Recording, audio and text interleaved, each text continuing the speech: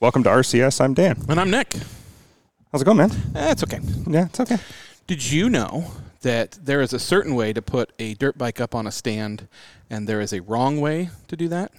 And that if you go down, this is, of course, a hypothetical situation and has nothing to do with the fact of why I'm wearing shorts today and with a giant Band-Aid on my knee. If you warm up a motorcycle, per se, and then you try to lift it up onto the stand by the wrong side, the exhaust will melt the tip of your knee off. That's true. Yeah. Yes. So, I mean, it's not the Carter Subaru tip of the week, but it is a lesson that was learned by a friend of mine this week. So, yeah. I'm sorry for your friend. Well, he can't wear pants right now, so he's he doesn't tried. Usually. Well, no, I mean, it's cold enough that he should be wearing pants, but yeah, so that's why he's a little limpy today. So, yeah. Also, he had to end up shaving his knee so the Band-Aid would stick. I mean, this guy's an idiot, but yeah. So yeah, so he's hoping to be able to stop limping soon. So yeah, but jeans are not what you want on top of a Band-Aid, he says. I hadn't told Dan that story. No, and he's so used to me seeing this person in shorts yeah. Well, I was like, I saw you in shorts today. I was like, it's a little cold, but whatever. Maybe we just came from the house. You're not going anywhere but here. It's extremely cold no matter where you're going. Yeah, yeah. So, or he said, my friend. I got to stick to the story if I'm going to get it right. Yeah. So, yeah. How are you? Better now.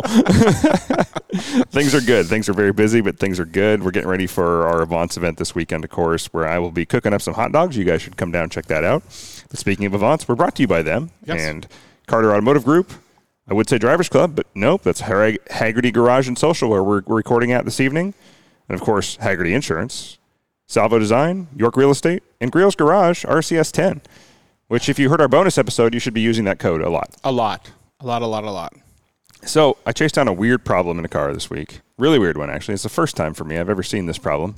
That doesn't happen very often. I'm inquisitive, and also I'm trying to plan every joke that's coming after this. So continue. Well, thought it was a bad belt. I was getting a weird squealing at low idle, like idle would drop. Your truck? No, the Audi actually. Oh, okay. And I was like, that is really weird, but it popped the hood, no belt squealed. Could not figure it out. There's like a little bit of scoring on the belt, but I think that was from like when a tiny piece of gravel got between a pulley and a belt. No damage to the belt. It's fine. Dealer said it was fine. Dealer was chasing it down, trying to diagnose it. Turns out it wasn't coming from the motor at all. It was coming from the interior. And it wasn't coming from anywhere in the interior. It was coming from the speakers. And it was directly related to the automatic start, power draw, and a wireless charger. Oh. So what it was the wireless field from the charging head, which was in the Audi, is directly located in front of the MMI screen, just a little bit below it. And it's built into the car? Or no, the one you put in there? We've added an automatic charger, a wireless charger. Yeah. So just pick up the iPhone, drop it on the wireless charger mount. I've got no one problem. in my car. Yeah, exactly. Yeah. Really, really popular option. It's actually a great magnetic wireless option in a vehicle if you want to do a wireless mount. Holds the phone steady. Not so much on the big ones. It does, but you need to have a special case. Anyway, point being, it took a lot to figure it out. It was like, how do I repro these steps over and over and over again? And then it was the faint memory of high school and not having proper grounding in stereos and hearing that whine. But it didn't quite sound like that. It sounded a little different. So the magnetic field was affecting the speaker? Is affecting the audio. At low idle, the power would drop because at idle, the more you rev, your power kind of stabilizes with your alternator. You get more power as you rev. Your electrical power. Electrical power. So it's like in an old school vehicle with a lot of lights that weren't LED. You literally would rev it up and get a hair brighter. We all, if you're old enough to remember that, that was a thing back in the day. And I was like vaguely remembering, like, what does this remind me of? Where has this happened to me before? Where has this happened? Like, why do I vaguely remember this sound and this noise? It was like when you turn on your stereo and you had an amp and then your headlights would dim. Yep. And didn't have any dimming, wasn't affecting the idle, but it was directly related to the automatic start-stop. When it would go into turn off, that's when I hear the noise because then everything shut down. Okay. So now that I've learned this, and because the Audi A3 and S3 are extremely popular cars with really only one good mount, which is that dead center spot, if you do this and you hear this noise, that's why. And it was a nightmare to diagnose, but as soon as I just immediately pulled the plug, sound stops. And so now I'm trying a different mount with like different magnetic, like a shielding on the backing of it to try and get it to stop me from interfering. Or I could technically permanently disable start-stop going in and doing some tuning. I've got the iPhone and I've got the MagSafe. I've got that Belkin one that it goes into my vent. Really nice one. And then I ran a cord. I've hidden a cord in my dash that runs back to the USB and plugs right in for power. Yeah, so this plugs into the USB. But is your actual mount what's charging it? Because I actually have a cable I plug into it every time. The mount just holds it there. No, this wirelessly charges it. Oh, okay. And it's the wireless charging is what it is. You can plug it in via cable, no problem. Well, that's what I was saying. Maybe like the Belkin one. In fact, she doesn't listen to this, but that's what my mom's getting for Christmas. She doesn't even know it. Yeah. Well, anyway, if you hear a weird, strange electrical sound, if you are doing a wireless charger in your car, it's something to be aware of in the placement. I guarantee this will not be the only time this happens. Sure. Anytime you can put an issue like that out there, and the more we see wireless charging, magnetic fields, things like that, that's a weird thing to diagnose, but it's a thing. Magnets, how do they work? Who knows? I'm just kidding. They're from the aliens, so who knows? Yeah, and I thought this is awfully specific to be a Carter Subaru tip of the week, but when you're hearing weird noises like that, like I said, as we see more and more everything moving to wireless charging, it's just a weird thing to be aware of. And I think it may have to do more with the placement of where it's at than anything else. Like there's a lot of cars that come factory with wireless charging, usually down below in the console. But if you're like us and you want your phone up where you can actually see it, which sort of defeats the purpose of having CarPlay, which doesn't work that well anyway. Yeah. Well, that was a whole list of things right there. Yeah, I can just keep going there. Yeah. But anyway, yeah, weird diagnosis, but just something to be aware of as you try it. I wish I had the opportunity. Now I'm just like moving the mount around to seeing where it does and it doesn't do it in the car. Mm-hmm. But man, what a first, right? We got to learn, right? Yeah, so that's a fun one. Magnetic fields, watch out for them with electrical equipment. They're hard to see. Yes. We have an interesting guest this week by request and by popular demand, which I have seen and I'm excited to have on the show. Richard and Dolores, welcome to the show. You may know them more by their vehicle because they put that out there more than their own names. It took me a while to figure it out, honestly. I knew the car way before them.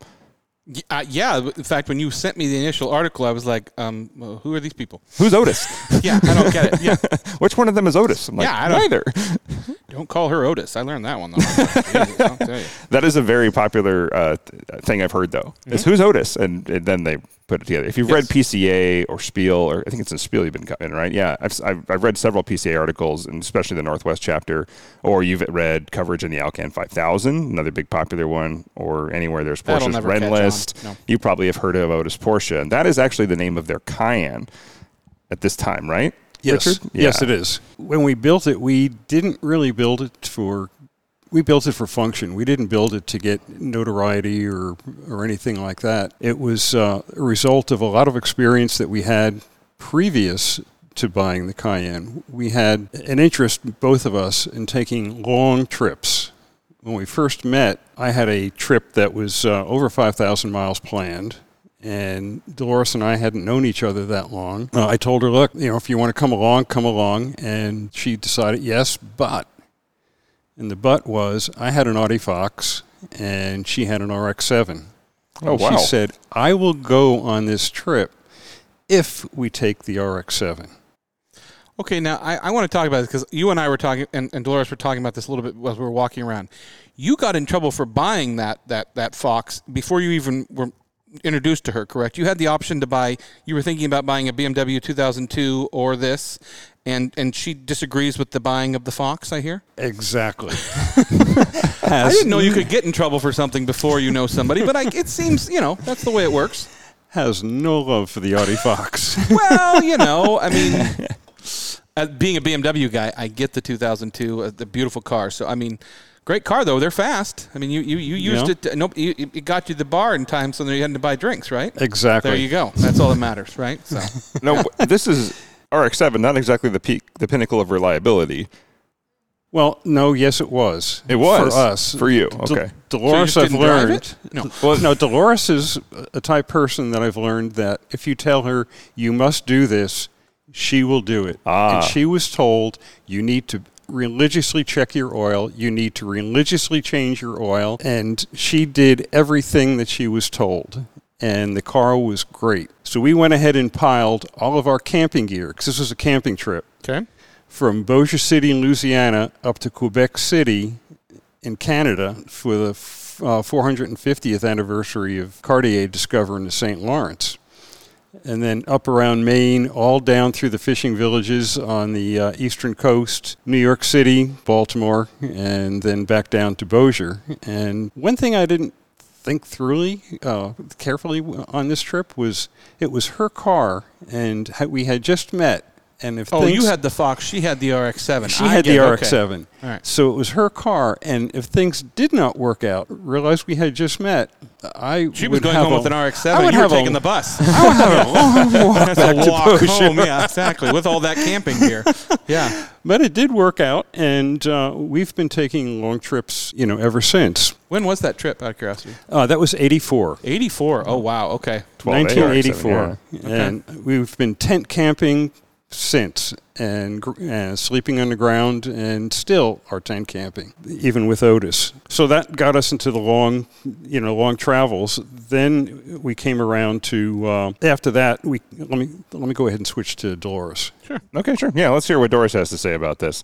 The trip to Canada was great. We had a good time and eventually got married. How long did you guys know each other when you had this? When was...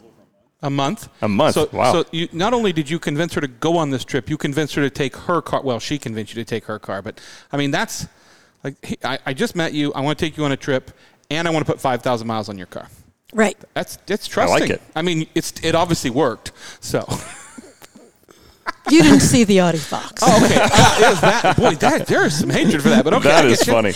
I like what fair. I want to start real quick. I like what you guys pointed out earlier is that with the RX-7, notoriously unreliable, but mainly because of the owners. Sure. And until the third gen, where they just became unreliable because of Mazda, the first series of those were actually really good. But like you pointed out, it was because the owners didn't understand add oil to the car, and they naturally burn oil.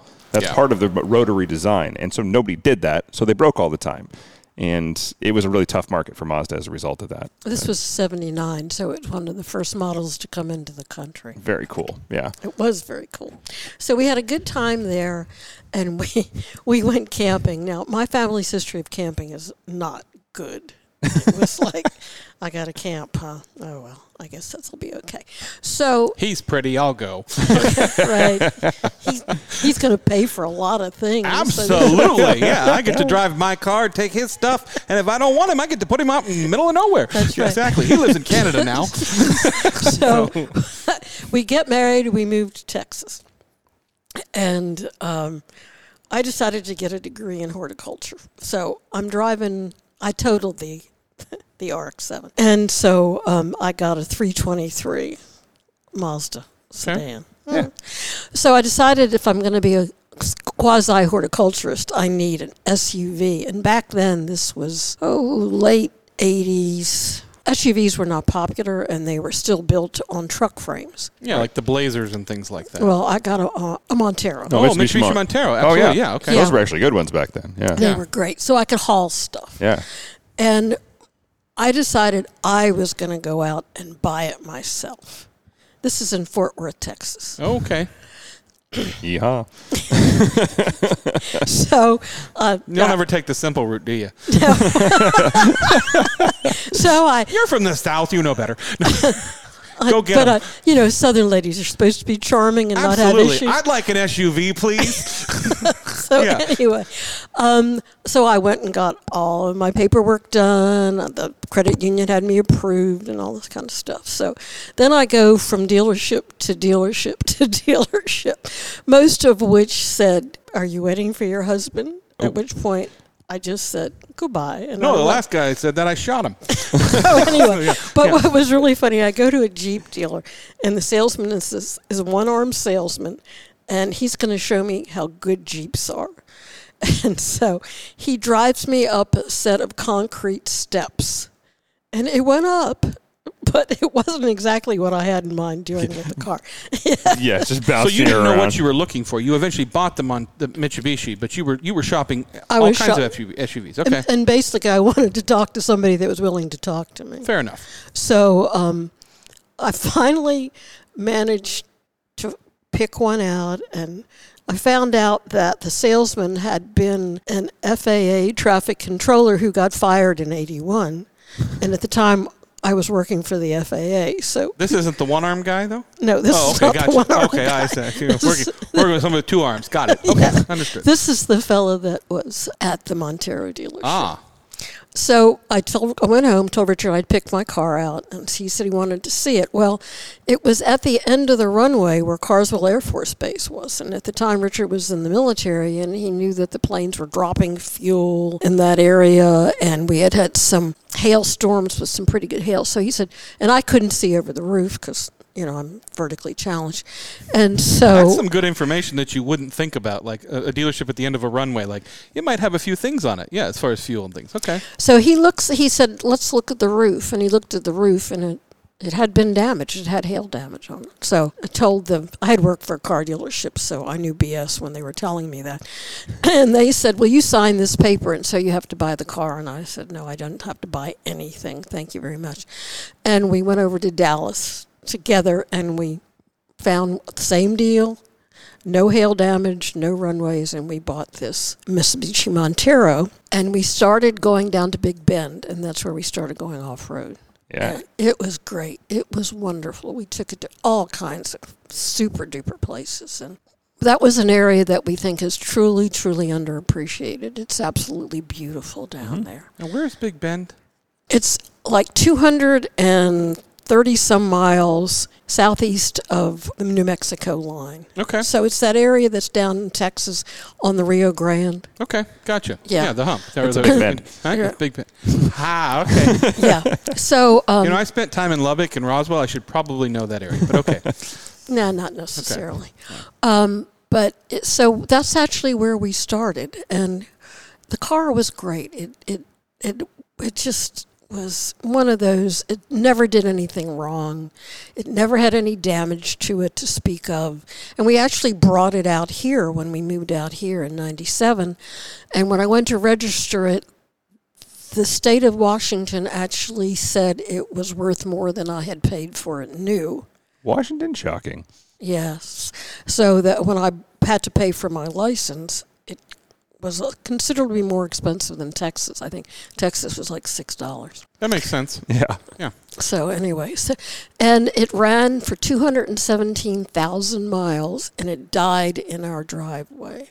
The water pump went out, and I think it was integral to the engine. But that's where you want a car to die, is in your no driveway. kidding. Short Yeah. walk. It's a short walk home. Yeah. Right. Okay. So that was the end of our going off-road for several years. Had you modified that at all when you guys were? So I mean, it was out of the box. You drove it off the lot and just played with it all the time, and 200 and some thousand miles of water pump went out. Right. Well, I mean, it's pretty good. That's a pretty good story. That's pretty good. Okay. Right. Yeah. So that's when it was the beginning of our off-roading together. Mm-hmm. I miss that car to this day. We have friends that still have two because they use one for parts and one to take off-road when it runs. Imagine that. Yeah. Okay. So anyway, so that works out. I hear the really water pumps can go out on them, so you got to be So do careful. I. Yeah. And so we got a BMW station wagon then. I'm I'm a huge BMW guy. Yes, And I grew up well, with BMW BMW station wagon. I would give you this one. I see. Okay. So not It was all the of them were. 8-cylinder station wagon, E39. Oh, okay. Yeah. Okay. And every spring, instead of a robin, we would get this message from the car saying, check coolant level. Yeah, I've seen that on mine. That went all the way up. I think it still happens on BMWs, even on my 2005. Yeah. So, yeah. We would hoping that the part that they replaced it with, which was typically the radiator, would last long enough that it would still be under warranty when it broke the next time. Which is good when it comes to BMW parts and labor. So, Right. yeah. So after that was sent to heaven, So you guys weren't doing any off-roading? You just sort of stopped when the Mitsubishi Yeah. died? Okay. Took a so break. we talked about what we wanted to get. We decided that we wanted to get another SUV. And there was a rumor that Porsche was going to have a diesel model. Yeah. Yeah. And the reason it's called Otis is we did buy one, is that when it was coming over, we they told us, follow your ship and all this Yeah. sort of things. And it came in San Diego, and it was there, and we're thinking, oh, good, we're going to have it like in a week. Well, we didn't, and didn't have it in 2 weeks, and didn't have it in 3 weeks. And Richard went ahead and looked online, and none of the paperwork had been done as far as customs and carb reports and things like that. So it sat on the dock of the bay, wasting our time away. And we named it after Otis Red. sitting on the dock of the bay. Okay. Let's take our first I love break. that. And when we come back, I want to go back a little bit with you guys and kind of talk about where you came from a little bit first. Okay. Yep. Yeah. We'll be right back. We spend an average of 8 hours and 41 minutes a day facing screens. Laptops, smartphones, tablets, even digital refrigerators. But what are we really connected to? Isn't it time you connected to something greater? Sometimes the best way to connect is to disconnect.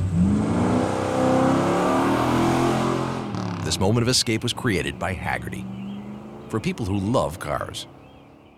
And we're back. Kind of what we always like to do on the shows. We kind of like to know where people came from. I always call it my Hot Wheels question, like, were you a car kid? But where did you grow up? Where'd you come from? Actually, Vermont. Vermont. Okay. And actually, on our trip to Quebec, one of the routes that is, I think, one of the best driving roads in the country is Route 100 in Vermont. And it just goes up all through the mountains and what have you. Yeah. But and that's your homeland, then. You knew that area really well. So. Yes. And so you grew up there, and then you went into the Air Force, correct? Right. Okay. Graduating at the time frame that I did, most males were given an option, actually not given an option, but were given a free paid vacation to Southeast Asia. Oh, Yes. Yeah. Oh, that time zone. Okay, I got you. Yep. Yeah, a warmer climate. I decided that I would, I wasn't objecting to go, but I wanted to go on my terms, which was as a pilot in the Air Force. Okay. And that's the route that I took, which then meant going to college. So that then decision time came from, it's cold in Vermont. And I would rather be in a warmer climate and away from my parents. Okay. So I had relatives in the East Coast and the West Coast, and I decided Texas was in the middle. Let's do that. And That'll work, yeah. Yeah. Went to school there. Still, camped and still loved the outdoors at that time. And you were in the Air Force, correct? Went to school in Texas, Yeah. and then went up to Champaign-Urbana for additional school. And then while I was in the Air Force, they sent me to school up there. Then came back to Texas. Nice. What were you flying in the Air Force? Actually, I flew T-33s. Okay. Then, as well. Well, the Cessna training that they start you out with. And as we're going through, I never got to go to the advanced pilot school because the war was winding down. So that was a good news, bad news. Yeah. It's bad that you don't get to learn to fly. That's good news. You don't have to fly over there. Yes. But I didn't go to college to get out of serving. I wanted to serve and figured, heck, I'd go and work aircraft maintenance as a maintenance officer. Like airframe and power plant kind of thing? Airframe power plant. Okay. And after serving in the Air Force, I did get my airframe license. I didn't get my power plant. But that led me into my career in engineering and aerospace. And now, before we get to her background, when you guys met, you had a pretty interesting job, right? I mean, what did she say that she could trust you? What were you doing at that time? Well, I was assigned to one of 3 places in North America where, if a nuclear war was going to be conducted, we would be the second place of choice that would conduct that activity. And Dolores, working on base, knew that if I had access to that area, that I probably had some security clearances and background checks that would absolve me of being an axe murderer. They're not going to let so just so we're clear, to clarify, he had his hand over the button. He knew where the buttons were if we needed to. So, but so that is how we met. Yeah, and then you guys went on the trip. I want to hear a little bit about Dolores' background as well here. I also want to say this. It was Dolores' birthday this week, so happy birthday. Yes. Thank you very much. I guess it'll be, when this comes out, it was Dolores' birthday last week, but still happy birthday. Yes. So, Thank you. yeah. My background. Yeah, a little bit on, yeah. First of all, I'd like to add, I knew he wasn't an axe murderer, but I also knew he was capable of putting an end to civilization as we know it. Well, I mean, those are, on a Even dating killed. profile these days, that stands out, Yeah. Not willing to kill 5 people, entire countries, maybe. Anyway. Yeah. So I'm actually originally from Baltimore, Maryland. Okay. And there's not a lot of camping in Baltimore. No. Urban Well, there's camping. a ton of people sleeping on the street in Baltimore right now. Probably. So, yeah. So, my father was an amateur wrestler with the Baltimore YMCA. And so they had some Olympic athletes on the team and sort of thing. And they would get together every summer and go down to Ocean City, Maryland, and go camping. So that was my introduction to camping. Okay. It was awful. Big fan, huh, at the time? Yeah. I mean, you're in the middle of sand, and it's getting in the tent, and you're in one of those big canvas tents, and the food is awful, and it was like... Everybody's trying to wrestle everybody. It's, No dogs Costco and dogs, cats. no rooftop tents. No rooftop tents. Okay, yeah. So it was kind of like, I'll be so glad when I'm old enough where I don't have to do this anymore. So this is when you were a child? This is when I was a child. Okay. So I'm 14 years old, and my father works for Olin Matheson Chemical Corporation, and they have an aluminum plant in Gulfport, Mississippi. And he gets transferred to Gulfport, Mississippi. Okay. But I stay down south for something like 36 years. I lived in St. Pete part of the time in Florida. I lived in Panama City, Florida for about 12 years. Gulfport, Mississippi, Hattiesburg, Mississippi, New Orleans. When I met Richard, I had been down there quite some time. And it was interesting because, he was from Vermont and New York, and there I was in Gulfport, Mississippi. So now he'll go, do you remember when such and such happened? And did you see this movie? I was in a town at the time that had 20,000 people in it. They didn't show the kind of movies they showed in New York and that sort of thing. So I started college down there. I actually went to finishing school one year. Ooh. Oh, okay. Yeah. So you know which side the fork goes on the plate. Yeah, okay. And I know to cut my hamburger in two. I see. I didn't even know that. Yeah. I just eat it into two. It's easier. Yeah, it's much easier. So anyway, the following year I went to University of Southern Mississippi for about 2 years, and I was just playing around. I didn't really want to go to school, but my parents decided I should do that. And eventually my father said, well, you're not taking this seriously, so you can go to work now. So I was back in Baltimore for about a year. Went back to Hattiesburg that summer and got a job with the English department and moved back down south again and just stayed down there after that. And at the time that I met Richard, I had gone to work for the Air Force as a civilian employee in human resources. And she knew more about you than you even knew. Well, no, he was in the military. I could look into folders for people that were civilians. Oh, okay. All right, fair. But not his. Okay. And so that's actually how we met when we bumped into each other on base, and we've pretty much been together ever since. And you had a fun sports car, and off on the adventure you went. Off we went. Okay. Yeah, so that's the background there. Well, How did he ask you out? Or did you ask him out? No, he asked me out, but it was really funny. My name was Dolores Rogers at the time. Okay. There are not a lot of people named Dolores anywhere anymore. And he said, I couldn't remember what your name was to call you. I thought, well, you could just walk over to civilian personnel. I mean, that's where I work. You knew that. So it was about a month before he called me. And I turned him down. all because of that fox. Yeah, huh? I saw his car. I was like, nah. Yeah, I see how it is. So the next time he called me, I went out with him, and was that Koi Anastasi? He took me to see a movie, Koi Anastasi. If you've not seen it, it's World Out of Control is what the title is. There's no dialogue whatsoever, and Philip Glass did the music. And he wasn't going to watch the movie. Come on. Come on, So it's not in English. Well, it's fine. So anyway, that was kind of fun. I thought, well, that's kind of interesting.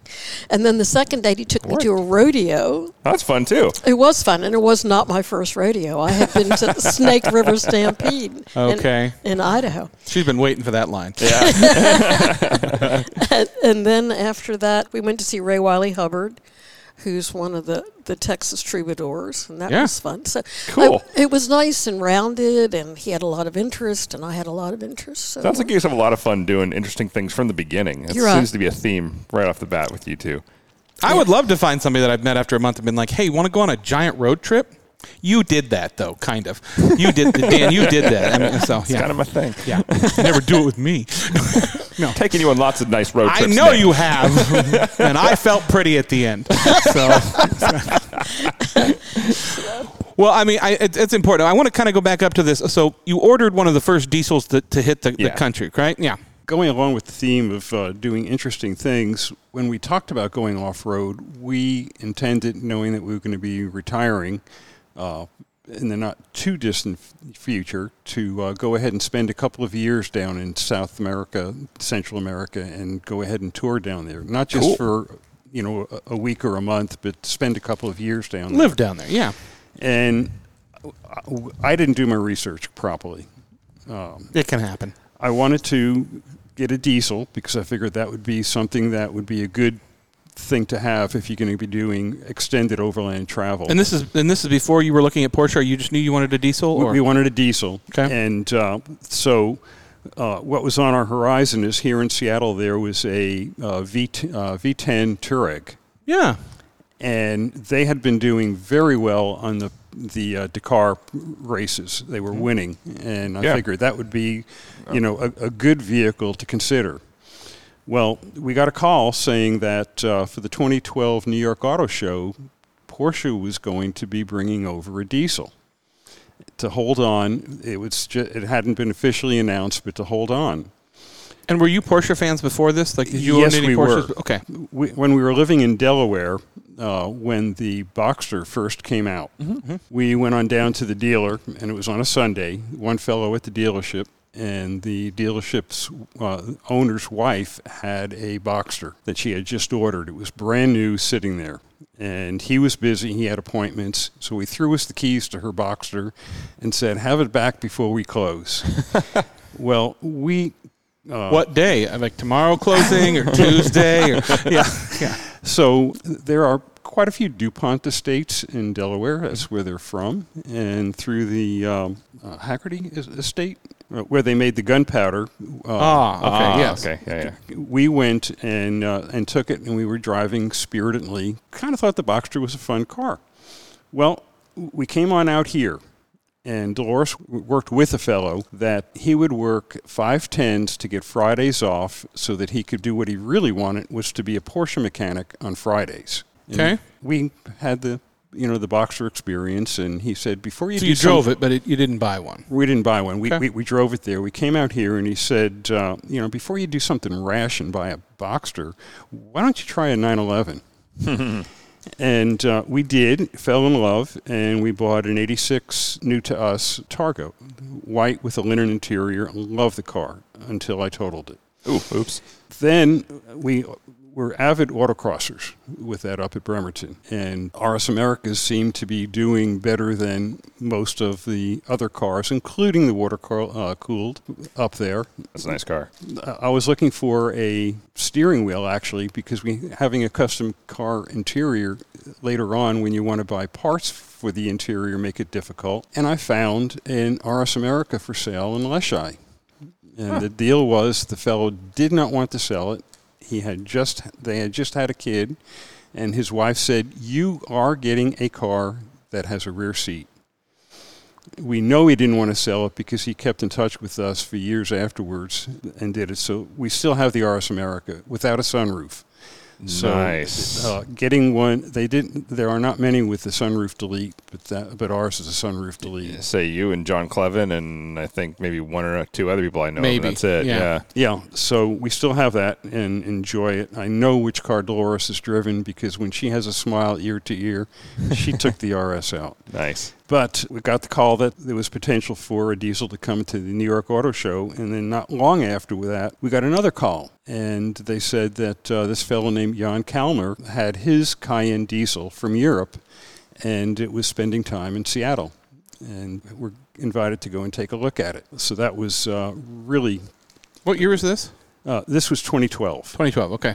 I was trying to remember when those came out. Really early, yeah. Yeah, this was early. 2013 was the first year for this country for the diesel, but they were made in the rest of the world from, I believe, 2009. I love that original body, like 12, 13. It's a bigger one. So, such a pretty car. Well, Still is. Yeah. Yeah.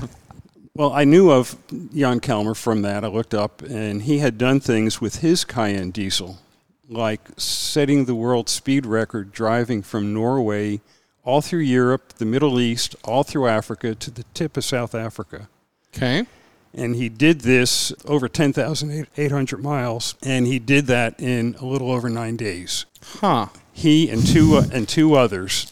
Now, the record that he beat was by Rainier Zetlow, who had set the previous record in a Touareg diesel. Oh. So Jan went on, and he took his car from there. He drove. I'm trying to figure out how you even, like, the reason I say this Yeah. is I literally just finished this week watching Long Way Down. And it took them 85 days to go from the top of Scotland to the bottom, like on bikes. Yeah. And, they were taking their time. Well, but still, I mean, the speed-wise and punishment-wise, wow, 9 days. That's fast, Africa. Yeah, okay. So, he had done other things with the same Cayenne. Drivetrain is stock.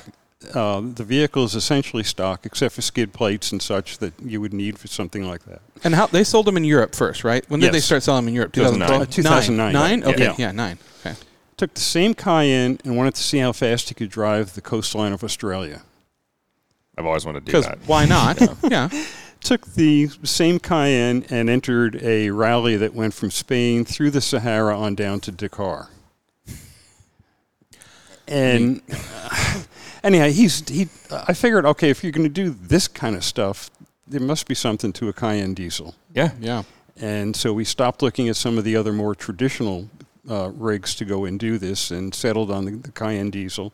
We kept our stock except for body armor, and we took we skewed off of Jan's Cayenne. And It seems like he did all the testing for you, so good move. Yeah.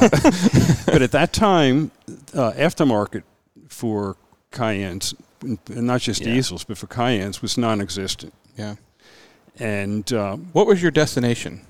our destination was South America. Just anywhere in South, or you were going to tour around South America? Right. Okay, I get you. For years. Okay. And the realization that we have ultra-low sulfur diesel and they don't hit us real hard, and we're restricted to most of North America to go ahead and drive.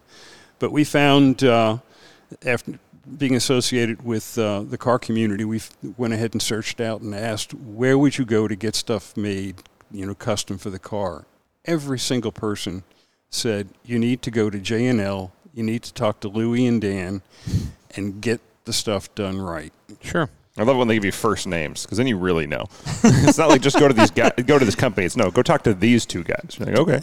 Well, Don't talk to anybody but this two guys. Yeah. Yeah.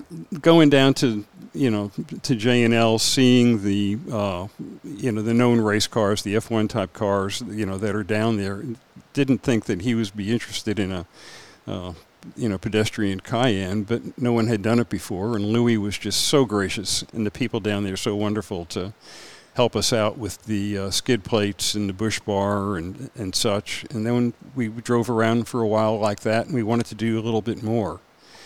So we had come acquainted with Cantrells. Oh, yeah. Can't go wrong there. And so Colin put together a roll bar for us where we mount an internal winch and put skid plates together and adapted the rear wheel carrier. Just did a lot of good work, with that. Cantrell, you can't go wrong with them. I Yeah. mean, they're Yeah. incredible. Yeah. And another thing that Cantrell did was he put on some rock sliders that. Did they make them custom for you? Yeah, Okay. everything was custom. I wonder if that was Keith. When was It this? had to have been. Yes. Keith Northrup? Yeah. I believe so. Yeah, of course. Keith built everything in here, like all the Yeah. wine racks and most everything. So, we understand that. Yeah. We've had him on the show. His Northrop trip- Fab, yeah. Yeah. Northrop Fab is, I tell everybody, is like, if you want it done Right. and you have the time, Keith's the guy. Yeah. But, I believe it was Keith, to do that. Then one other thing that we needed was proper lighting. Oh, yeah. And we went to an event. Gosh, we've been out there gone out there for 8 years now. The Northwest Overland Rally. Yeah. We've been going there. The next it was announced by Ray Heil, and I went ahead and contacted him the other day. And in Plain, Washington, June 16th through 18th will be the next Northwest Overland Rally. And I was going to go in 2020. Yeah, me too. Yeah, I think we kind of planned it. But yeah. Yeah, if anybody's an off-roader or even just an overlanding enthusiast, it's really like... It's such an amazing thing. You're going to see so much and meet great people, so highly recommend it. Thank you for mentioning that. It's and when we first showed up there, we had a Cayenne, and it was kind of like, yeah, okay. Are you lost? Yeah. But the community was wonderful. Yeah. I mean, we learned so much. I mean, there's people like, we were buying from Joe and Dana from the Mule when they were selling out of their garage. Nice, yeah. Yeah, we've had them on the show. And I'll see them this weekend, yeah. Yeah, they were helpful. And then for the lights, we at the time, early days, the Turtec rally was held in conjunction with the Overlanders. You can thank Touratech for the Washington and the backcountry overland discovery route. Touratech was really who did all that, the backcountry routes. They're very significant. I love them. So we got to talking with a fellow there who makes Cyclops lights. Oh, yeah, I've heard of him. Yeah. And Daryl is down there. What were you doing with the car at this time? I mean, you obviously you couldn't take it to South America because of the diesel issue. Right. But you were taking it out and doing and testing these things, correct? You knew. Yes. I mean, there's one way to find out if you need rock sliders is to take it out and crack something. Like, we've all done it. Like, I should have had rock sliders, or boy, I'm glad I put rock sliders on this kind of thing. Well, one of the things that you bring that up is Michael Smith. Oh, yeah. We know Michael very well. From Avant. Yeah. He, John Davis, Amy Hopkins were an off-road crew that we went ahead and did stuff to go ahead and take our baby steps with. And we learned a lot from that to go ahead and see what the car can do. We went on from there. We've got just a wonderful community of people that are up here. Ben Powell that from, Avance. Brandon Ben Powell. Oh, he hasn't seen it yet. Oh, yeah. Okay, well, he will. You can talk about it now because he'll see it this weekend. Very limited, but yes. That's what happens at Thanksgiving when I'm like, I have an idea. And Dan goes, I already ordered them. So, yeah. We have to be careful because we didn't want to make a political statement. We just thought it was funny. We made a shirt that says, let's go Brandon Ben Powell. Let's go Brandon Ben Powell. So, yes. I mean, and I have to say, and I know it's happened, so you guys are up in the middle of the wilderness. I mean, how many people have seen you coming around the bend and they're in their Jeep, they're stuck, and you're going by them in a diesel Porsche, and they're just like, wait a minute. And you're comfortable, you're warm, you've got lovely satellite radio and GPS and probably the best of the best. Yeah. Having heated seats, a heated steering wheel, and then one thing on a washboard road that is absolutely wonderful. On the dash, there is a button that says comfort. Yeah, Jeeps don't have that. All squishy. Yeah. So yes, airing down, but hitting that comfort, button and adjust and having the shocks adjust. And being in comfort. Yes. Yeah. It's been an amazing vehicle, and we just love the heck out of it. But yes, going down the road and seeing somebody, it's it's happened more times than I ever thought. We didn't build Otis we built it for function. We built it for what we want to do, and people seem to like it. So we were down in Portland. Somebody did a spotted picture. Oh, look what I found. Well, on Facebook, somebody said, oh, that's Otis, and tagged us. We went to Moab. The same thing happened. Somebody took a picture, and we got tagged there, and we got tagged in Idaho, and so it's. We didn't do it for the gram, if you will. We don't do Instagram, and we don't do a lot of social media, at all. We're just doing what we want to do for our fun. You're enjoying life. I mean, that's the important thing, right? Yeah. And just now we are considering doing more 4-season camping. Camping in 3 seasons in a tent is fine, but the 4th season gets a little sketchy. It's cold. So we have a trailer on order. Oh, cool. What'd you guys end up with? And, we went and looked around a lot. And there's a company that is in the same office park as, and I get these two confused. There's Earth Roamer and Earth Cruiser. I forget which one is in Bend, but in that same. I think it's Cruiser because Roamer's no. I don't know. I'm gonna look. Now you got me confused. Yeah. Yeah. Okay. But anyhow, in that same park is a company called Overkill Campers. Okay. I like the name already. Yeah. They have two that are that they make, two versions, a TK and SO, or their slide out. Okay. So if you can picture a 5x10 box, the side bumps out like these high-dollar RVs. So you've got a queen-size bed. Then that opens up all the room on the inside. On the back, it flips up. There's a whole pantry. Camp stove, sink, 32 gallons of water, got over 280 watts of solar on the top, two Battleborn 100-amp batteries, 3,000-watt inverter. It just goes on and on and on with a stick in this 5x10 box. And what is it sitting on, like platform-wise, suspension-wise? Because I'm assuming that's going to make it available to go anywhere. It's got Timbren suspension. Okay. There you go. No wood. It's all structural foam inside of it, so it's lightweight. It's got the rock and roll hitch. It just ticks all the boxes. Nice. Very cool. Yeah. And you guys are having this built to your specifications? Yes. Okay. So we were concerned. There's a company that rents them, and out of Bend as well. We've rented one twice. Once just to go to a state park to see if it's anything that we would want. Then the second one was we took it to Moab. Okay. And we spent 2 weeks in Moab. Now, what's a good test down in Moab with a trailer? The Schaefer switchbacks. Yeah, I was gonna say. You get hairpin turns and a 19% grade. Yeah. Is the Cayenne going to play nice with this trailer? And it was wonderful. Great. It was super. How many miles do you have on the Cayenne now? Over 220,000. Nice. Awesome. Principally off-road miles. Oh, yeah. I mean, Yeah. It's not your daily, is it? Yeah, it is Is it too. daily? It is too. Okay. And but around town we take transit quite a bit. We're fortunate in that we've got the bus stops right in front of the house that goes right to light rail. And I'm sure that's a tough decision when you walk into your garage and see the RS America and the Cayenne. Do I want to take the bus today? So Yeah. But I'll pass it over to Dolores to talk about a Moab experience. Yeah. Moab was really interesting. There is a Facebook group that got together on Facebook for several months, and they decided they should all meet each other. And they came from Oklahoma, Colorado, Washington, Utah. Is this Cayenne owners then, or Porsche owners? No, Oh. no. There were lots of Jeep owners. There was like 16, 18 people. Families, that sort of thing. No, we were the only we're usually the only Cayenne there because the local Porsche club doesn't really support going off-road. So we decided this would be really a fun trip. And so we left here and we went to Twin Falls and we camped at one of the hip camps. They're sort of like an Airbnb, except they're people. This was a farm. Mm-hmm. And they have a facility there. You sleep in your own tent or whatever. Mm-hmm. Then they typically provide electricity, and that's about it. Just a place to stop that It's is just a place safe to and stop, is designated. right. Yeah, sure. Okay. And what was really fun about this place is she had kittens that were oozing in and out. It was Makes everything better. It was really fun. Unless you're deathly allergic. But other than that, you had a great time.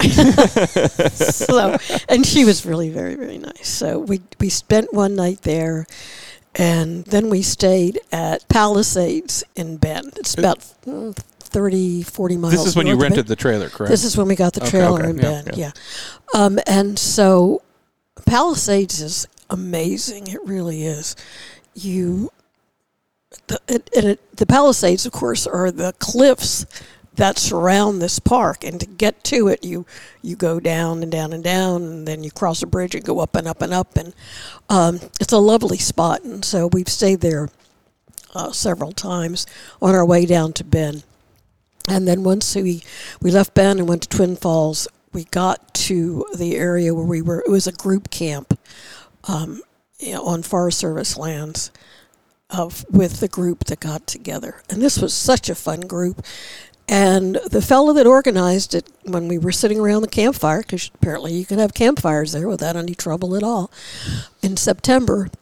You don't know until you light one. It's true, yeah. So he said, we can talk about anything except politics or religion. And that was it. So everybody got along great.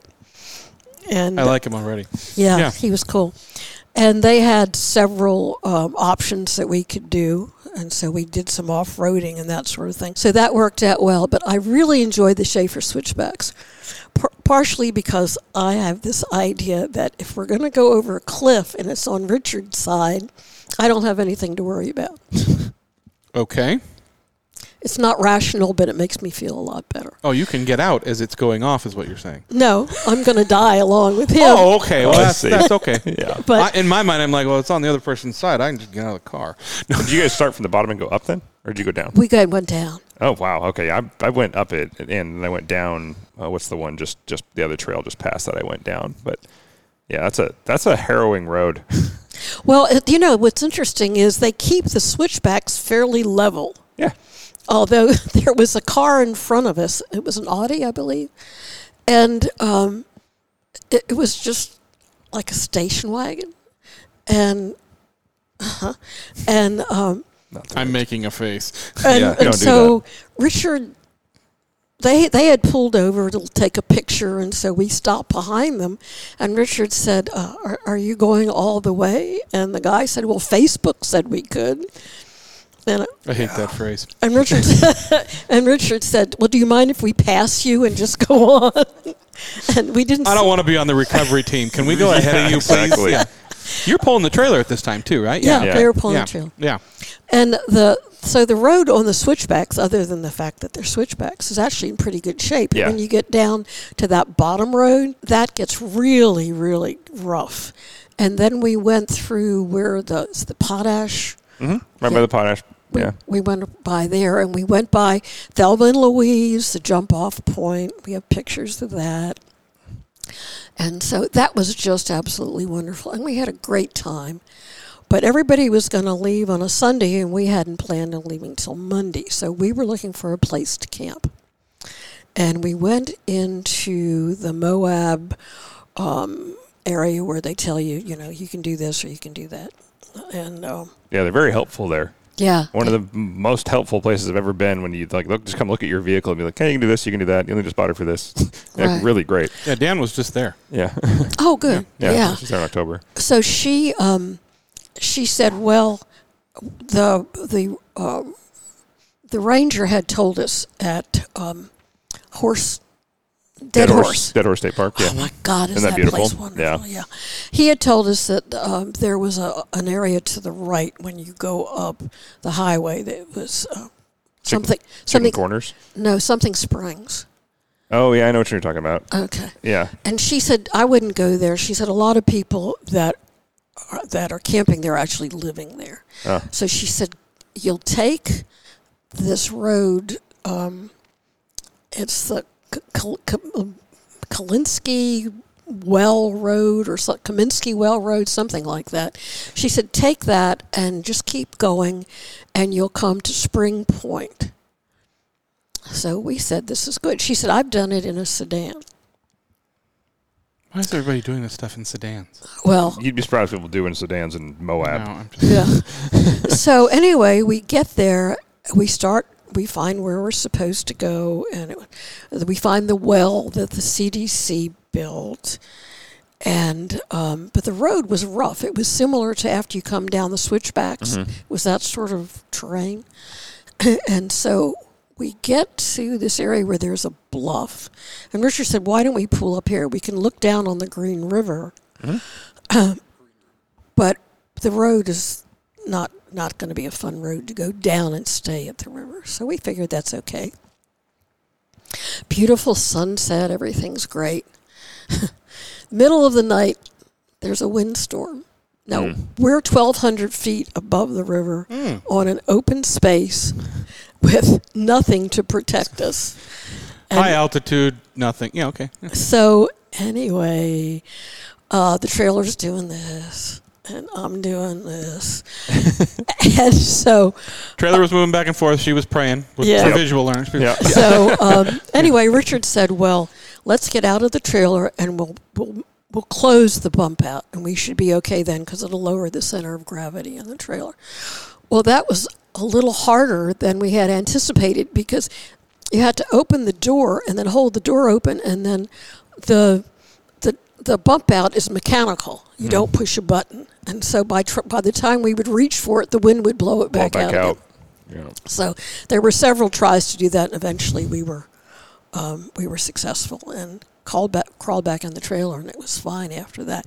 But I kept thinking, we'd been down the switchbacks, we did Potash, we did Thelma and Louise, we did some pretty gnarly trails, and we're going to die up here. They're going to wonder how it happened. Yeah. Did you see that trailer go flying? Yeah. Annie M. Yeah, exactly. Yeah. Best Wizard of Oz experience, yes. Yeah. But, the next day it was great. Yeah, it's always worth it out there. It's so beautiful at night out there, too. It's gorgeous. I don't recommend doing the off-roading at night out there without a lot of lights. Yeah. Well, there was one couple that came down, and they were going to go down to the river, but they weren't going to spend the night. They were coming back. But by the time they came back, it was dark. Yeah. And but they didn't see. They actually knew what they were doing. That Facebook hadn't told them that it was okay. Yeah. And now the Alcan. Yes, I was going to say, this is what I've been dying to hear about. Like you guys have probably heard me say, I've been dying to do the Alcan since I was a kid, and I've got the right vehicle for it now. So. Well, then sign up. Oh, I know. We have not done the summer Alcan. We've done the winter Alcan twice. We did it in 2016 and 2020. I actually don't have a lot of interest in doing the summer one. Yeah. It's the ice and the cold challenge that I really want. And you can go farther. The summertime, it's the mosquitoes and the heat. And I have nothing against motorcycles, but there's also a motorcycle contingent. And apparently they're kind of like herding cats because they go off and do what they want to do and then come back again. Yeah, those people. Yeah, Nick. So hot exhaust pipes. So for those people that aren't aware of the Alcan 5000, you drive basically 5,000 miles in 10 days. Yeah. One way. Yeah. So you start in Kirkland, and you're staying in hotels. And each year it's a different route. And so the first time we did it, which is 2016, we went up the Dalton, which is I won't say it's a benign road, but it's not the Dempster. No. And so we had a great time. It was a lot of fun, and you do regularities, time, speed, distance regularities. Part of it, though, is you're driving 600 or 700 miles a day. And people go, how can you do that? But your adrenaline is there, and the scenery is just so amazingly beautiful most of the time, except when they're whiteouts and blizzards. And then that never happens in Alaska, especially in winter. Yeah, so I enjoyed the Dalton. I really did. And you wind up in Anchorage for the start of the Iditarod. Yeah. It's not the true start, but Right. it's still the start. And for people that haven't seen sled dogs, they don't look anything like a husky. They look like these yappy little, I want to run, I want to run dogs. Just massive balls of energy. Yes. Yeah. I don't know how they must sedate them when they're not running. I have no idea. I think they run them when they're not running. Truthfully, you got them running. Yeah. So. And so that's always fun. And then, but the 2020 one started out the same. We went to Criswell, I think it was the first night, which is what we did then. And then we were on our way to Whitehorse, and we ran into this blizzard over Pink Mountain, and it was like the Star Wars effect. The snow's coming toward you. You can't really see where you're going, and so there's posts on either side of the road, and you just ride down the middle of the road and keep the post on either side, hoping that something's come down the opposite direction, like a fuel truck. Yeah. Is not going to run you off the road. So one of the participants is from Taiwan, and he and his family have a lot to do with come-up winches. Oh, cool. Yeah. Ben. Yeah. And so he was so I know cute. of him. Sorry. He was so cute. And so we get to Whitehorse and we walk into the motel and he comes up to me. His eyes are just huge. And he goes, "Is this going to happen again? This doesn't happen in Taiwan." And I went, "I hope not." I'm thinking the same thing you are. Yeah. I love those guys. We talked about them in our off-road gear you should buy. We talked about winches, and we had two listed. It's Warn, because obviously they're Right. tested, but also Come Up. I don't know any other company who currently is doing as much torture testing as them, and I know Joe and Dana are big supporters of Come Up winches, and they have been great. So if anybody's curious for another option outside of Warn, Come Up is a really great brand. It is. Good people, too. Right. Yeah, family-owned business. Yeah, So the Alcan always starts in Kirkland and ends in Anchorage, but the route is different, correct? Not the summer one. Not the summer one. No, I'm sorry, the winter one. Yeah. Okay. Typically. And so then things were pretty well. And there's an area called the Tombstones that you go through. And we didn't get to see it because we had a whiteout. And so that kind of messed that up. Yeah. But so we get up to Inuvik, and then we went up to Tuktoyaktuk Oh, wow. on the new road. Yeah, the new road's there now. That's right. Yeah. How is the new road? It's fine Good. as long as the weather's okay. Yeah. So we're in Inuvik, and we went up to Tuktoyaktuk that morning, and it was amazing to be walking on the Arctic Ocean in the beginning of March. It was just beautiful. And so we get back, and we're going to spend the night, we think, at the beginning of the Dempster. And I'm sitting in the lobby of the hotel, because we had checked out, and I hear the woman at the desk say, "You mean the road is closed at the end of the Dempster because there's a blizzard?" And I'm going, my mama didn't raise no dumb children. So I went back and I said, "Can we have our room back?" Yeah. Because they only had, I think, 4 rooms left. And so we got our room back. And we actually spent that night there and missed the blizzard. But so the people in that area where people got stopped actually took them in. And one of them was a church, and they were having a wake. So everybody was invited to the wake. Different way of living up there. And apparently it was a party, so everybody had a good time. And then the next day we came back down again, and it was beautiful, clear weather. All that fresh snow. Yeah. One of the main reasons why the highway was closed is because the temperatures had sunk down to 40 below Fahrenheit. Been in that. It sucks. And the winds had gone up to 60 miles an hour with a blizzard, and that resulted in a wind chill of 90 below. Yeah. No thanks. I've been in that. And, No. So just for the safety of bunch of people, just for the safety of people, they go ahead and they close the roads in conditions like that because it's white out and those type conditions. And Eagle Plain is the place where people at that end, on the north end, stop at, and they do have a place to stay there and then fuel and what have you. It was really, really nasty. But coming back from the Eagle Plain, we got to go back through the Tombstones, and it was sunny, and it was absolutely glorious. It was, beautiful going through there. Like Dolores said, driving 10 hours a day competitively for 10 hours straight in a rally that is internationally known. In 2016, we had one team that came from South Africa, and we also had a team that came from New Zealand, both driving Porsche 944s. Hey. It's just a wonderful experience. People think time, speed, distance, you're doing all speeds at or below the speed limit. What's really to get excited about that? Well, I can say that, and for the Jeep people, they may know of a company called Evo that makes parts. Mel Wade owns Evo. Mel Wade every year goes on the Alcan, both summer and winter. Another driver, Lauren Healy, he's an Ultra 4 driver. Yeah. People like that are professional, high-speed off-road drivers come to this event because it is challenging. And it's challenging both for the vehicles and it's challenging, personally. And you want to be prepared. We bring, going off-road, we have 6 tires and 6 wheels and tires, and 6 both for summer and for winter. We do the KO2s for the summer, and right now we've got studded Huckabalitas on. Yeah, that's the way to go.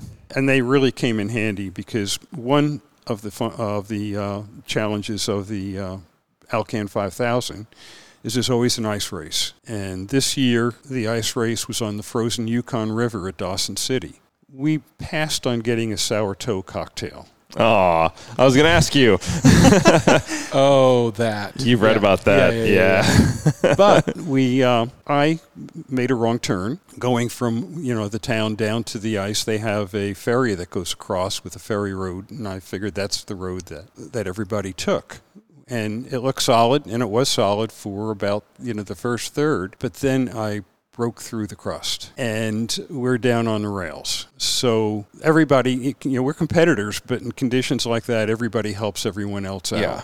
To go ahead and have people like Lon Healy and Mel Wade and Mel's daughter, Harley, help you recover, that was... So you broke through the ice? We didn't break. We were not on the river. We were on the road going down to the ice. Oh, okay. Wait a minute. The crust on the snow is what you fell into. Yeah, The crust from the snow I we got fell you. down Okay, I through. was like, how do you recover from that? Get your scuba gear. No, it was. There's challenges all the way through, and everybody's vehicle breaks down at some point for something. No matter how well prepared you think you are on those kind of conditions, you're really testing your vehicle as well. I mean, how did the car do with the cold? Because I know a lot of people that have done that. They use, and Dan knows the term, but basically they block off the radiator so that you keep some heat in the car and things like that. Well, here's a EPA North American issue. In Europe, Porsche sells a heater for the Cayennes, and it's a Webasto heater. Oh, a block heater? So it's an actual block heater Yeah. that burns fuel from the main tank, Yep. tied into the water jacket, so you then as well heat the engine, and it blows warm air into the car, so your car is warm when you get into it in the cold temperatures. We can't have those here in North America because they exhaust out into the atmosphere. I know you can retrofit them, and I know people who have, Right. but they're technically not illegal. Right. Not legal. Yeah. So So that basically the car is running all night? Okay. So just No. Not all night. No. No. Well, basically with the Webasto heater is running. Yeah, not the that's what I car, said. though. Yeah. Yeah. Okay. Yeah. So what we have is a heater pad that we stuck on the oil pan, and go ahead and plug in with that, which it did. It did help with Anything's that. better than nothing. We didn't have to block off I don't know of anybody that blocked off the radiator, for getting extra. But stuffing your vehicle is something that I would think everybody, that goes on this at some point during the rally, you will get yourself where you need to get unstuck. Sure. And that was our time to go ahead and do it. But ice racing out there was wonderful. The regularities were wonderful. It's just, is it fun? No, it is not fun. It is an adventure. It isn't, and I don't know if you've seen the little cartoon that's up on, on Facebook, to where it's a whole line graph to where, did you lose a hand? Yes. Did you die? No. No. Okay, then you had an adventure. Yeah. But did you die? Yeah. As the saying goes. So after doing the 2016, both Dolores and I, when we had the opportunity to do 2020, it was like, yes, we're in. And the challenge, I think probably the biggest challenge of the Alcan 5000 is getting an entry in. Yeah. Because how it works is those people that have done the last one, the last night of the rally, they have the opportunity to sign up for the next one. And a good number do, like Mel Wade. He's going to be in Kirkland for the start of the summer one. He does that, and a lot of others do. But there are a lot of other rallies that are around in the Northwest, and we've got a really active community up here, both in Washington State and in BC. There's one rally that's we missed it principally because of the floods up in Cache Creek. Yeah, I was going to say, poor Canada right now. It's so the Totem Rally was canceled, but in the beginning of February, if you get on the Rally BC webpage, there's a rally that is amazing. It's called the Thunderbird Rally. Did you guys have any trouble in 2020 coming back into the United States? Like it seems like you guys you were up there when all this crap was starting to hit. Well, the villages, the First Nations people were shutting down right behind us. Okay, yeah.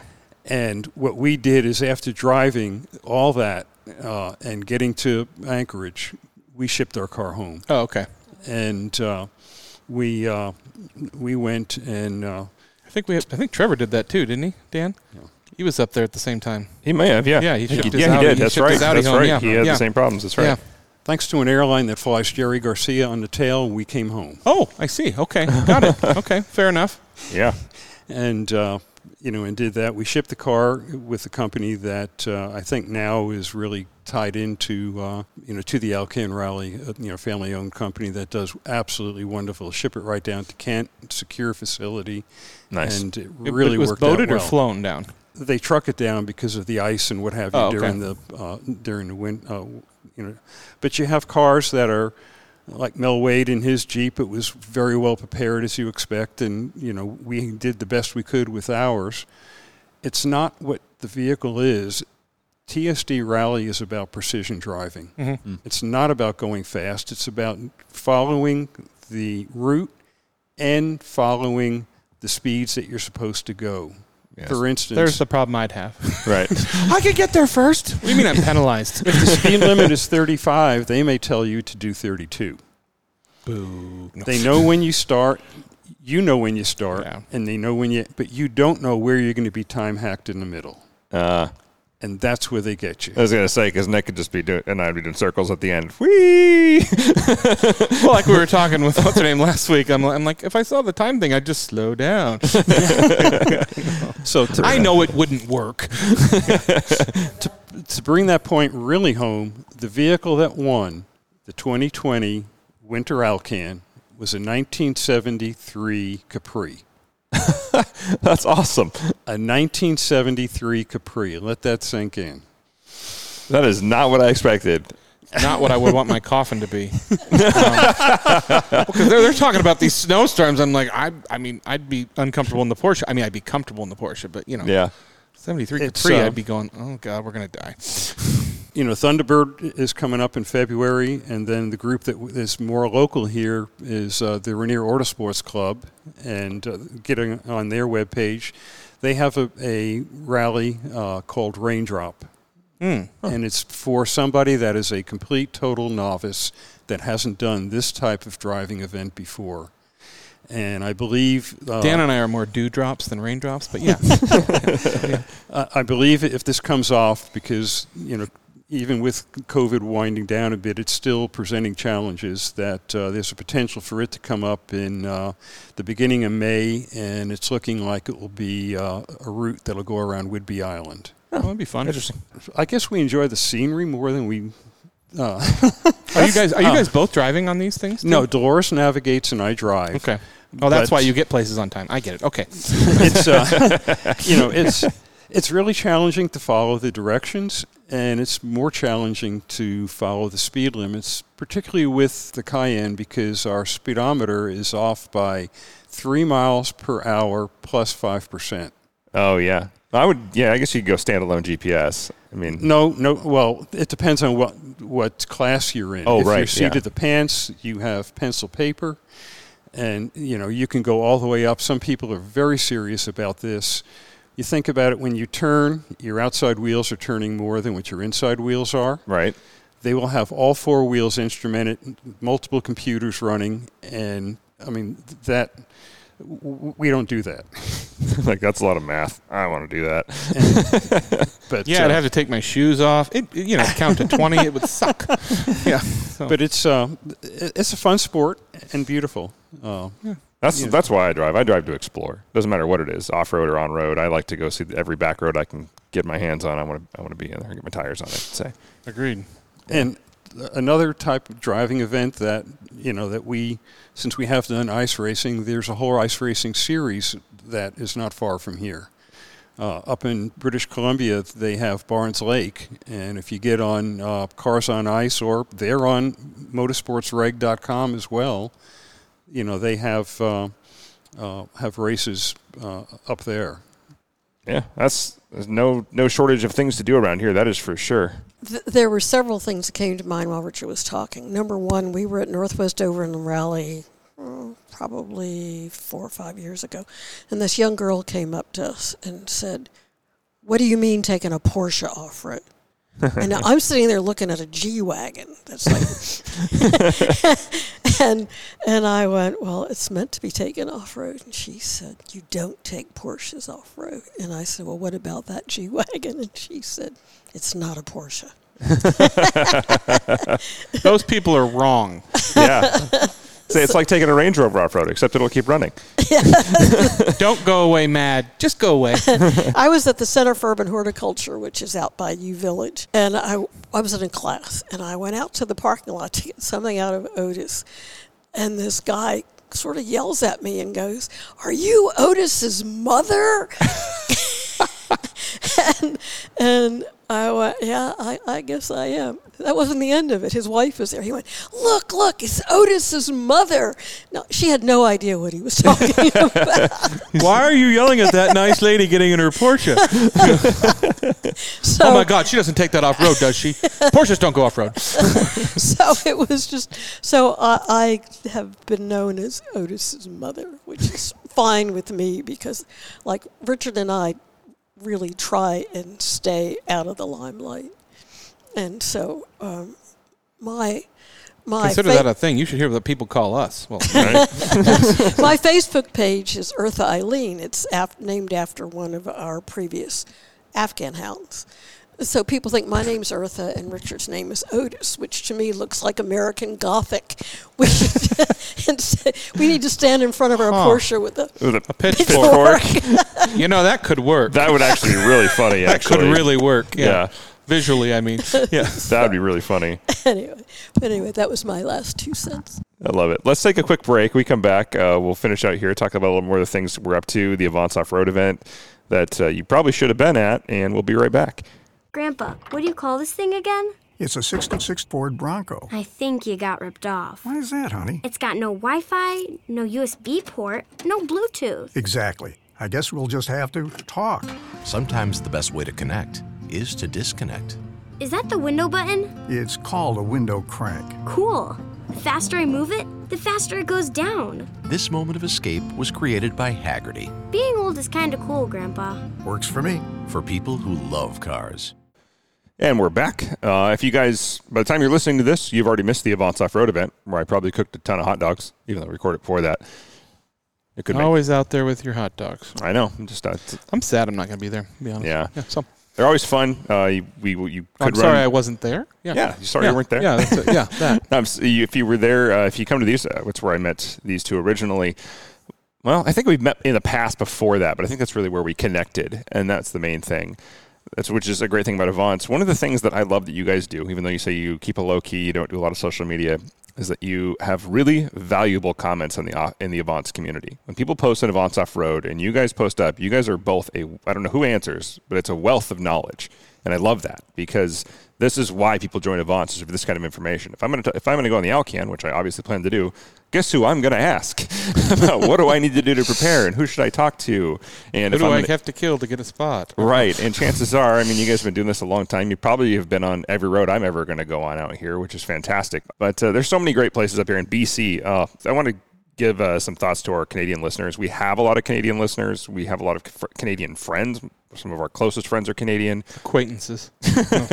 You know who you are. Yeah. Yeah, no, but a lot of our listeners are from Canada, and we love going up there. It's one of my favorite places to go in the world, even though it's right across the border. Going up into the Canadian Rockies and Banff and Jasper and that area is... I miss Canada. Literally one of my favorite things to do. So thoughts are with you up there. We're sorry for everything you're going through. I know it's tough with all that flooding. Hit you. One of our first trips was up to Canada. Oh, yeah? We have two friends, both from the rally community, the Time Speed Distance rally community and off-road community. And we went up to Vancouver Island. Lots of great places. We went to the southwestern part of Vancouver Island, which is mainly logging country. Mm-hmm. And there's a lot of talk about which radio should I have in my rig. You know, GMRS is catching on now, and FRS, I think, is going more by the wayside, and Ham, of course. But when you're traveling in areas like that, and even in this country, as well in logging country, you have got to have a CB. And that is the reason you've got to have a CB is that is what the logging trucks use. Yeah. These logging roads are narrow roads. We know that because we drive that when we're at the same roads we use. I mean, they're there principally for the loggers. When they've got a full load and they're barreling down that road, they want to know where you are as much as you want to know. Yeah. And they all have signs by the side of the road saying, channel X, and then what mile point you're at. And that chatter is critical, to have a good CB. So we've got a CB. We ran into that on Wabder, didn't we? Yep. There was that section that was, yeah. Yep. Yeah. I've seen that quite a bit. I saw Idaho BDR more than I saw it on Wabder, but yeah. We'll see it next year. Yeah, that's right. Yeah. I'm going to recycle that as a Carter Subaru tip of the week. Yeah. I'm just going to tell you guys now I'm going to use it again. You'll think you've heard it before because you have. Ham radio is also critical, we think. We both have our license. We would do in the Wabber down in the southern part. And Dolores noted that a couple of valleys over, a wildfire had broken out. And thanks to our ham, we were able to go ahead and get a call in, and the call actually made it to the Forest Service station in Randall. That, hey, you've got a brand new forest fire that has just now broken out, which they want to know. Oh, yeah. They want to know quick. Nobody's going to believe that. Some lady named Dolores was up there setting a fire in her Porsche. They're like, Porsches don't go up there, and who names anybody Dolores? She's going to get away with it. Especially Dolores with a D-O versus a D-E. Right, I saw that. Exactly. But, no, we came on, when we got down to Oregon and came on back up, we stopped in Randall, and they were very appreciative that we had called that in. But, as far as, putting out advice, when we first did this, quite a few people were saying we needed to monetize Otis and we need to get on social media, and we have no interest in doing any kind of monetization. What our goal is to try to go ahead and help people with our experiences, our mistakes, and things that we have found out. One thing that people come on is, okay, how much of a lift should I get? And how big of a light bar should I get? Well, comments that I try to make are, take the vehicle as is, street tires, find an off-road group, or go by yourself on a road that is, a fairly easy off-road to go ahead and take, and learn your vehicle and figure out what you want to do. Mm-hmm. There's lots of marketing out there for all kinds of, especially now with overlanding being popular. People coming up with things that you really need a rooftop tent. You can't be an overlander if you don't have a rooftop tent and a light bar. Well, I love mildew. That's not necessarily so. You need to find out what you want to do and build and acquire what you need to do the tasks you've got. Yeah, and it'll probably change a lot over time, I've noticed. I mean, I've got the rack in my truck, the Retrax. It's great stuff, don't get me wrong, but I should have got the canopy to begin with. That's really what I would have been the right build for my truck, and I'm just going to move it along. But you and I have built many builds, and we've just become, we figured out what, we go along that lifeline, and the fact that, like, my Subaru, I started stock, and then I realized I was scraping on a few things, and so I put some suspension, and I realized I need skid plate, and I only did the necessities. Believe me, I want to put a winch on the front of that, but I do not need it. So, yeah. I have yet to use my winch, but now the snow's coming down. Right? I'm looking forward to using my winch. Getting back on, some more basic stuff, one thing that we urge people that are wanting to go ahead and color, as I say, color outside those pesky yellow and white lines, is to get training. Oh, yeah. There are certified people that can train. The Northwest Overland Rally has a lot of training. There's local groups like Mike Block up on Camino Island, has a training thing to learn how to do things properly, especially recovery. Recovery can be dangerous and can really hurt you if you don't do it right. And then having proper gear. We've done multiple episodes about that, especially with Brandon Ben Powell and things like that, and that's why we are a big part of the Avance training and things like that for recovery. So we do understand that. It's fun for us now, and we do. I think we do as much recovery as we do off-roading. Half the time, us off-roading is just finding people and getting them out of the mountain, which is usually half the day. But it's fun because it's also frustrating for them because we'll go up there and they'll be like, "Oh, you're stuck." We'll have them out in like 5 minutes. They've been up there for like 10 hours. like, boy, if you just aired down, from 50 to, I don't know, not 50, like 30, they would have just crawled right out. This is the basics. But And what you said is exactly one reason we really like this community is that when people are out on the trail, it's not, everybody helps each other out. Yeah, we agree. Speaking of helping each other out, what do we have coming up with Avance? Well, it's getting close to Christmas, so of course the end of the month gets very quiet for us. And that's no excuse. I know. People need to. I hope you go play with all your toy stuff that we told you to buy Yeah. over Christmas. But let's see, the Saturday the 18th, there's 2 events going on. There's the Avance Portland launch party. That is welcome Sherry Harbor DeVos. If you were an Avance member and down in Portland, or if you're a listener down in Oregon, I highly recommend you check out that group full of great people. She is going to be an awesome leader. I'm excited to have her on board. Heck of a driver. And then, speaking of expanding further, Avance Denver, Glenn Shelley open house. Glenn Shelley Auto Brokers in Erie, Colorado is doing an open house. So those are the last 2 official Avance events of December, the 11th they're both on the 18th. So not a lot in the Northwest past the Avance Off-Road event. Well, there's a lot coming up. Of course, we will be back in January with more off-road events, and there's a new article in the works. I know Carl's really busy right now. Hasn't returned his calls. He never does. I know. So. If you want to get a hold of these 2, though, you can follow Otis Porsche. And just do a Google search online for Otis Porsche. You will find them, guaranteed, in many, many places, and tons of pictures. And obviously, you can probably run into them at any Overland event, any Avance Off-Road event. Well, not all of them, but they're around. They're not too hard to find, and you will not miss their car once you've seen it. So we'll be sure to post photos. Thank you guys for taking time and coming in. I'm sure you'll be on to the next rally, and we look forward to being out there with you, and thanks for doing it. For this episode of Rain City Supercars, I'm Nick. I'm Dan, and don't just get there. Enjoy the drive.